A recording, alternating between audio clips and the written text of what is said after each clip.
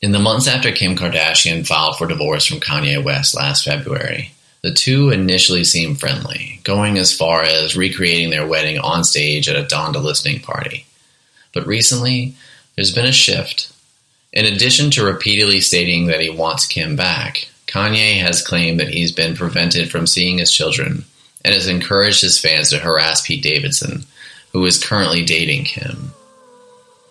In a rare statement earlier this month, Kim called out Kanye's, quote, constant attacks on me in interviews and on social media, writing that his obsession with trying to control and manipulate our situation so negatively and publicly is only causing further pain for all.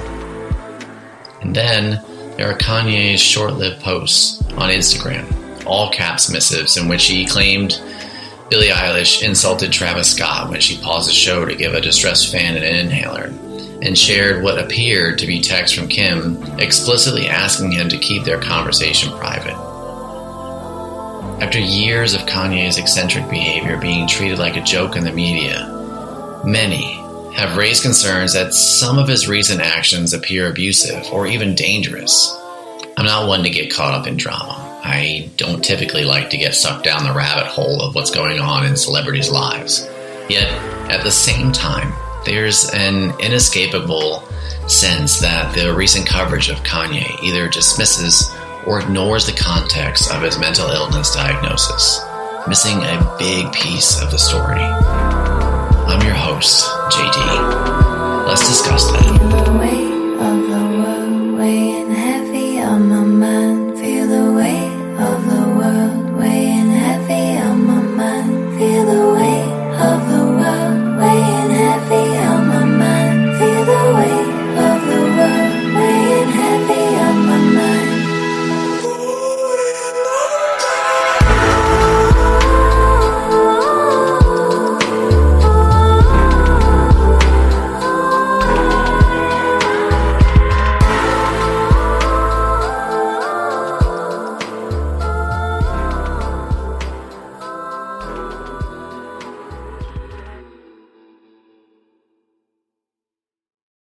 If you know me, you know I'm a huge fan of people telling their story, betting themselves to open up and share their struggles, share their challenges with somebody who's willing to listen, and not only listen, but really be there as a support.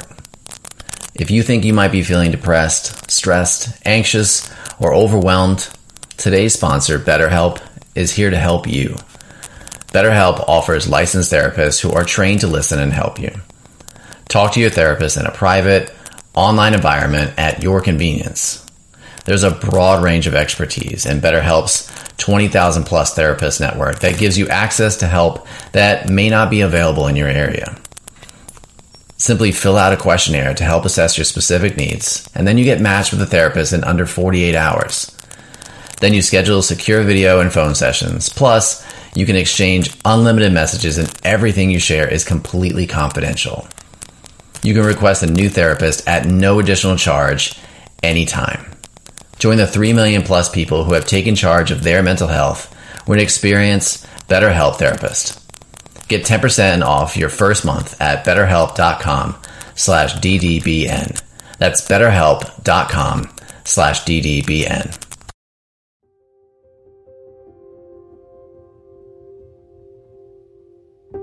Kanye, who is now legally known by his nickname Ye, was diagnosed with bipolar disorder after being hospitalized for a psychiatric emergency in 2016.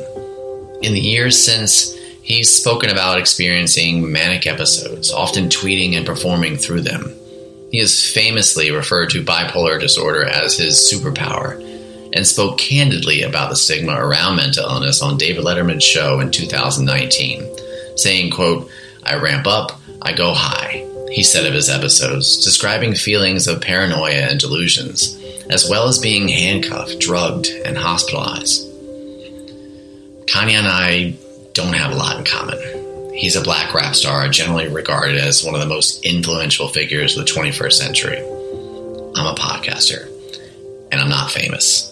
But we do share a connection in terms of trying to understand one's mind in the battle for mental health. If you haven't been manic, it's hard to grasp what an intoxicating and confusing state of mind it is. I certainly don't understand what it's like. Unlike being drunk or tipsy, a person can feel incredibly sharp. It's as if your mind has been blown open, and you can start seeing possibilities and connections you likely never had before. One finds himself full of energy and ambitions. It's as if you believe you can write a graphic memoir, launch a website, renovate a house. People keep telling you that you need to eat and sleep, but someone who is bipolar doesn't understand their concern. From their perspective, it's as if suddenly you're the best version of yourself. Smarter, funnier, less shy, and infinitely more productive. Sure, you recognize that you might be acting differently, but in many ways you still felt like yourself, which can make everything even more confusing. And this is where people get confused with Kanye. Something you often hear is that he has an enormous ego, commonly referring to himself as the greatest artist of all time. In a recent Hollywood Unlocked interview, he said, "Yeah, I'm a rapper, and obviously I'm a genius too." And at another point declared, "I'm a future president." Many people, though, including some close to him, will say that's just Kanye being Kanye. And they might be right.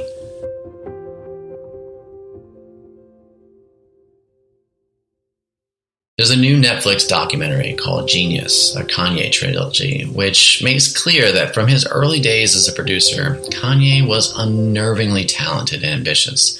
He was relentless in the face of an industry that often doubted him. It's also true, though I rarely see any mention of this in the conversation around Kanye, that according to the DSM-4, inflated self-esteem or grandiosity can be a symptom of mania. When I think of Kanye, I can't imagine how confusing and painful it must be to go through a manic episode with literally millions of people watching. As a person suffering from mania, it can be tricky to disentangle where the illness stops and you begin. Sometimes it's hard to know, are these symptoms me, and which of these feelings are me, says Pilar Condenas, a therapist who specializes in treating patients with bipolar disorder. She notes that in milder cases, mania can look, quote, a little like a lack of inhibitions and problems with impulse control. In other words, bipolar disorder is not always easy to pick up on. In Genius, the filmmaker Clarence Cody Simmons, Kanye's longtime friend who filmed him over the course of actually 2 decades, said that even he didn't fully understand what was happening until he heard that his friend was on an involuntary psychiatric hold. Quote, "When I would see Kanye go off in the past, I just thought it was part of the show," he says in the film. "I had no idea he was even struggling with his mental health." Unpredictable, unstable, untrustworthy, unreliable, unable to take care of themselves, unable to manage their moods. There are many misconceptions about how a person living with bipolar disorder thinks and acts. Although some folks may relate to this experience, these stereotypes are often both wrong and harmful. If more people knew how those with bipolar disorder think, it would help greatly with understanding and compassion for those with the illness. It could also greatly help those who care for someone with bipolar disorder. So, how does a person with bipolar disorder really think? And first of all, though, what is bipolar disorder? Bipolar disorder, by definition, is a serious mental health condition which includes an experience of mood episodes from emotional highs, referred to as mania or hypomania, that can last for days to a week, to lows or depressed mood, which can last for weeks as well.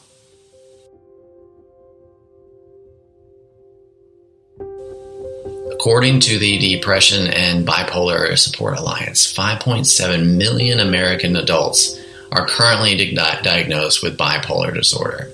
And bipolar disorder has several different types, including bipolar 1, bipolar 2, cyclothymic disorder or cyclothymia, and substance-induced or medically induced bipolar. Your thoughts may differ depending on the type of bipolar disorder you live with. The good news is, though, they can all be managed with proper treatment. Does someone with bipolar disorder remember what they say? Absolutely. Do people with bipolar disorder know what they're doing? Well, that's also a yes. Many people think that a person with bipolar disorder doesn't have any control over themselves, or that they are unable to take care of themselves or function in society. And this is simply not true. People with bipolar disorder may face unique challenges as a result of their condition, but they're fully capable of leading happy, healthy, successful lives. When I think of Kanye, I can't imagine how confusing and painful it must be to go through a manic episode with millions of people watching. So when we come back, we're going to hear from someone who can provide us with a big piece of the story and who can share on a personal level just how challenging it can be to live with bipolar disorder. Stick around.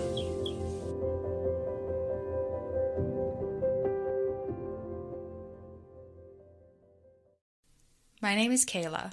I am a 27-year-old woman. I'm a veterinary technician at an emergency and specialty animal hospital, and I spend my time reading and spending time with my dog when I'm not working on my own podcast or working on another wood-burning project. I have also been recently diagnosed with bipolar disorder that I never realized had a huge hold on my life until I looked back at the signs. When I first heard Kayla's story, I thought, this is a perfect example of not only the uniqueness of someone's journey and story going through a mental illness, but a perfect example nonetheless of just how successful a life can be when you have a mental illness, especially one as extreme as bipolar disorder. There are so many signs and so many things that we look back on and realize this is where the trouble started, and Kayla does a beautiful job of letting us see exactly what that journey looks like and helps us see how relatable it can be for us. Ever since I was a teenager, I had battled with anxiety and depression. At the time, I considered it normal to feel as when I was around 12 or 13 years old. My father had been diagnosed with cancer, so I chalked up my feelings as being normal reactions to struggling with my father's diagnosis. I had never gone to a counselor or anything like that to help me cope with it. And as I got older, the feelings festered but were manageable for a while. When I started college, my anxiety and depression had gotten worse, more so my anxiety. I, again, assumed it was due to college and all of my classes. Those had to have been why I didn't really feel like talking to anybody, making friends, and had panic attacks multiple times a week. It was normal for a new college student, right? What was not normal, but I didn't think much of at the time, was my habit of getting an idea in my head and absolutely needing to do it right now, or the world would feel like it would end. I would go through 3 colleges during my early 20s. Originally, I had majored in forensic investigative sciences and criminology, completing 1 year at my first college, but deciding I no longer wanted to be there. I don't quite remember why. So I looked at an out-of-state college, West Virginia University. Sure, it would be tens of thousands of dollars more, but I'd had this dream of going to that college for a few days now, so it needed to happen or I would never reach my goal of becoming a crime scene investigator. This was my mentality at the time. Do it now or nothing matters. Don't think too much about it, just run with it. Never listening to my parents on how I was going to pay it back or actually stick with it, because this was my newfound dream and it was going to be great. This is something we all deal with. Some version of anxiety, some version of depression, some episode in our life where things didn't seem to go according to plan, or at the moment looked like it was just a snap decision of life that just was something you needed to do at the time. And that doesn't mean that we have to overthink things, that we don't have to make it seem like it's bigger than it is. But this is a good way to see that sometimes you really do need to stop and listen to not only what you're telling yourself, but what your friends, your loved ones are telling you when situations like this pop up in your life. Halfway through my second year, I realized that my major no longer sounded fun or feasible. My panic attacks were becoming more frequent and my depression keeping me from sleeping again. So during one of my shifts at the mall, I simply Googled careers with animals. and the first one to pop up was veterinary technician.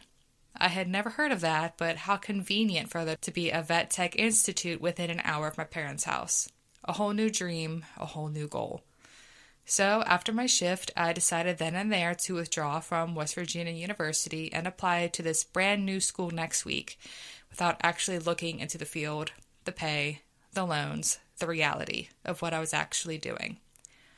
While applying for new loans and waiting on the acceptance for the new school, WVU would not let me withdraw until a certain amount of the semester was completed. So I did the rational thing and simply stopped doing classwork and going instead of at least finishing the classes I had spent thousands of dollars on.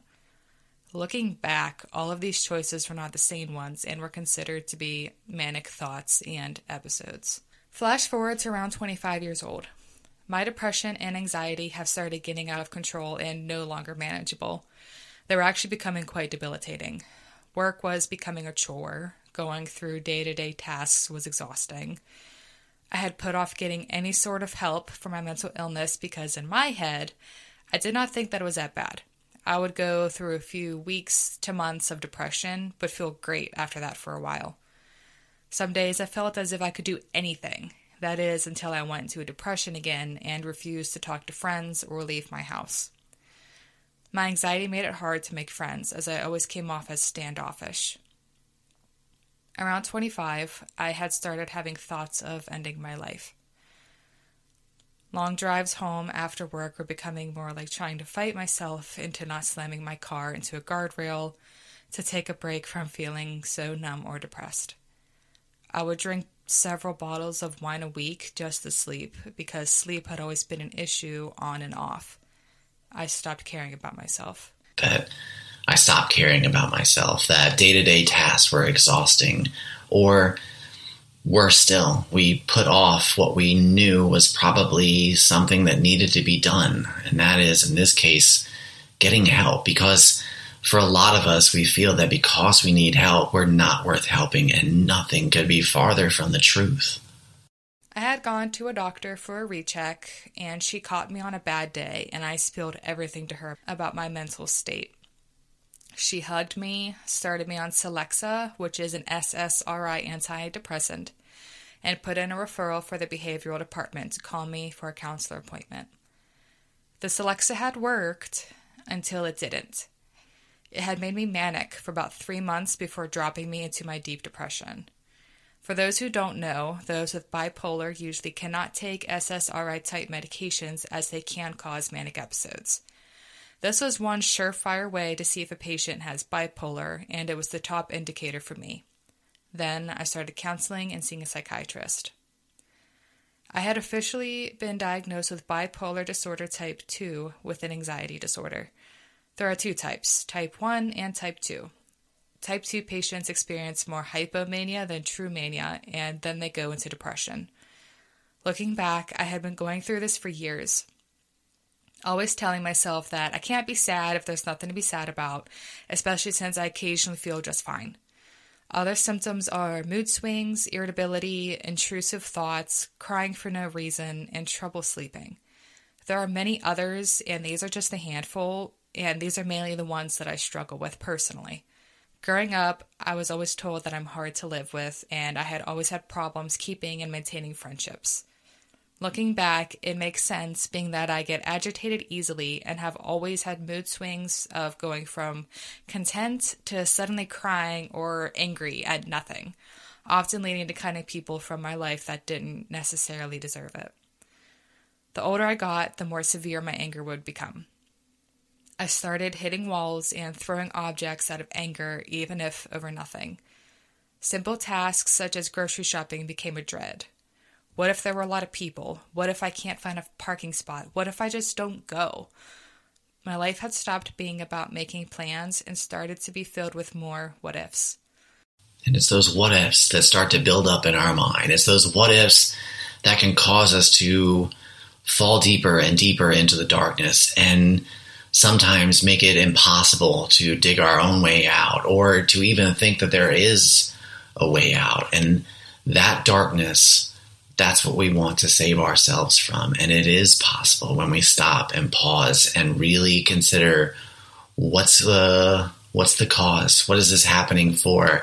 And the why. And not only asking those questions, but listening to the answers both from ourselves and from the loved ones around us. Today, I am 7 months into working with a psychiatrist and still struggle every day as I try to find the medical combination that works for my brain. I have been through over 5 medications. Some made me manic, some made me suicidal, and others had no effect whatsoever. What a lot of people don't know is that every person is different when it comes to finding the right adjustment and combination of antipsychotics, mood stabilizers, and anything else they need you to try. What I learned from this is what I need others to take from my story. Take care of yourself no matter how small the problem may seem, and don't hide what you're feeling. Hiding and suppressing strong emotions causes more harm for you than good for others. What can make it hard on people like myself is the lack of understanding of those around us. For us, we need support even whenever we don't want it or feel like we need or even deserve it. We need relatives, friends, and coworkers to understand that sometimes we physically cannot help how we feel, and we need more patience and someone to just be there for us to cry to without someone trying to fix us. We need those around us to try and teach themselves about these types of mental illnesses and to understand that not everyone thinks and acts the same in certain situations. Yes, I do still panic when I go into a public setting some days, and my depression does still rear its ugly head at times. There are days when all I want to do is be alone because everything is agitating. Despite all of this, because I took the steps to try and better myself, I don't have thoughts of ending my life anymore. I am able to try and actually enjoy my life without panicking all of the time about it. There are bad days, but now the good days outnumber them. I'm slowly starting to take advantage of life instead of letting my mind take advantage of me. Watching anyone experience mental illness is challenging and complicated, but Kanye's identity as a black man and as one of the most famous and polarizing people alive makes it more fraught. Black men are often seen as a threat in the world, even when they're not intending to cause harm. They're constantly being responded to and reacted to as if they were. A lot of the time, Black people don't get that grace or understanding that they're dealing with a mental health challenge or that ability to correct certain actions. Kanye has long been outspoken about his experience as a black man in America, though he's observed that people often call him crazy when he's saying something they don't want to hear. In 2005, for instance, when he infamously declared George Bush doesn't care about black people, many dismissed his critique as a rant or an outburst, even if history looks back on it differently. Anytime somebody wants to say I'm wrong, he said, about something, hide the truth, lie, they say, yeah, he's crazy. It's just the ultimate cutoff to not have to listen. The documentary Genius ends with footage of Kanye from 2020, around the same time as the reported manic episode that coincided with his run for presidency.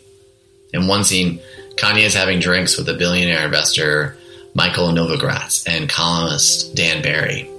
He says, quote, "Have you guys ever been locked up in handcuffs and put into a hospital because your brain was too big for your skull?" Speaking with increasing agitation, he jumps up around between topics before telling them, quote, "I took bipolar medication last night to have a normal conversation and turn alien to English." Then, in what has become one of the film's most discussed moments, the filmmaker puts down the camera. Explaining the choice, Coodie told The Times, quote, "I've never filmed him when he's like that. When I film him, there's a certain way that he is with me. He's himself. At that moment, he was not himself."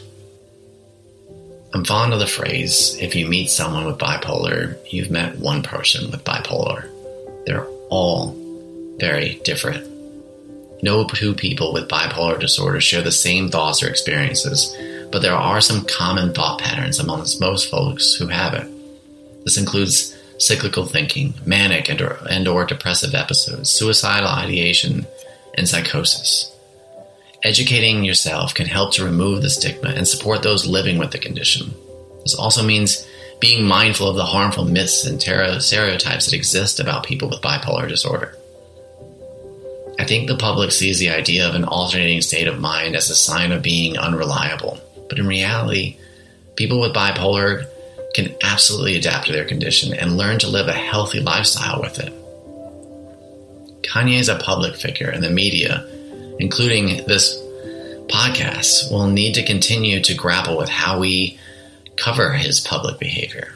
He has said himself that he is imperfect, but to me it also seems likely that some of those imperfections are magnified and exaggerated by an illness associated with impulsivity and impaired judgment. I keep thinking about Britney Spears and how her behavior while she was in the thick of mental health challenges was also labeled, quote, erratic and ridiculed, only for it to later come out that her circumstances were far more complicated than we even knew. So I wonder if someday we'll look back at the way we've talked about Kanye with a similar shift in perspective. In Genius, when the camera cut away, I honestly felt relief. To me, it felt like the right choice, the human choice. If it were me, that's what I would have wanted. Thank you to Kayla for taking the time to share her story and provide us with a personal side of what it's like to live with bipolar disorder. If you've got a story you want to share, I'd love to hear it. You can do so by heading to the Story Project link in the show notes. Most importantly, thanks to you, the listener, for tuning in to this brand new show, Dark Days, Bright Nights, and helping me shed light on a mental illness topic as stigmatic and full of taboo like bipolar disorder.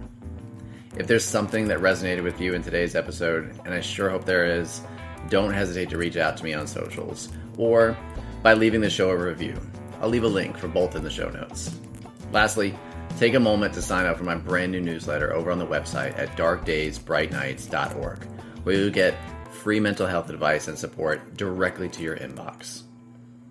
Take care of yourself out there, and be sure to check in with your friends and family. All of them. Namaste.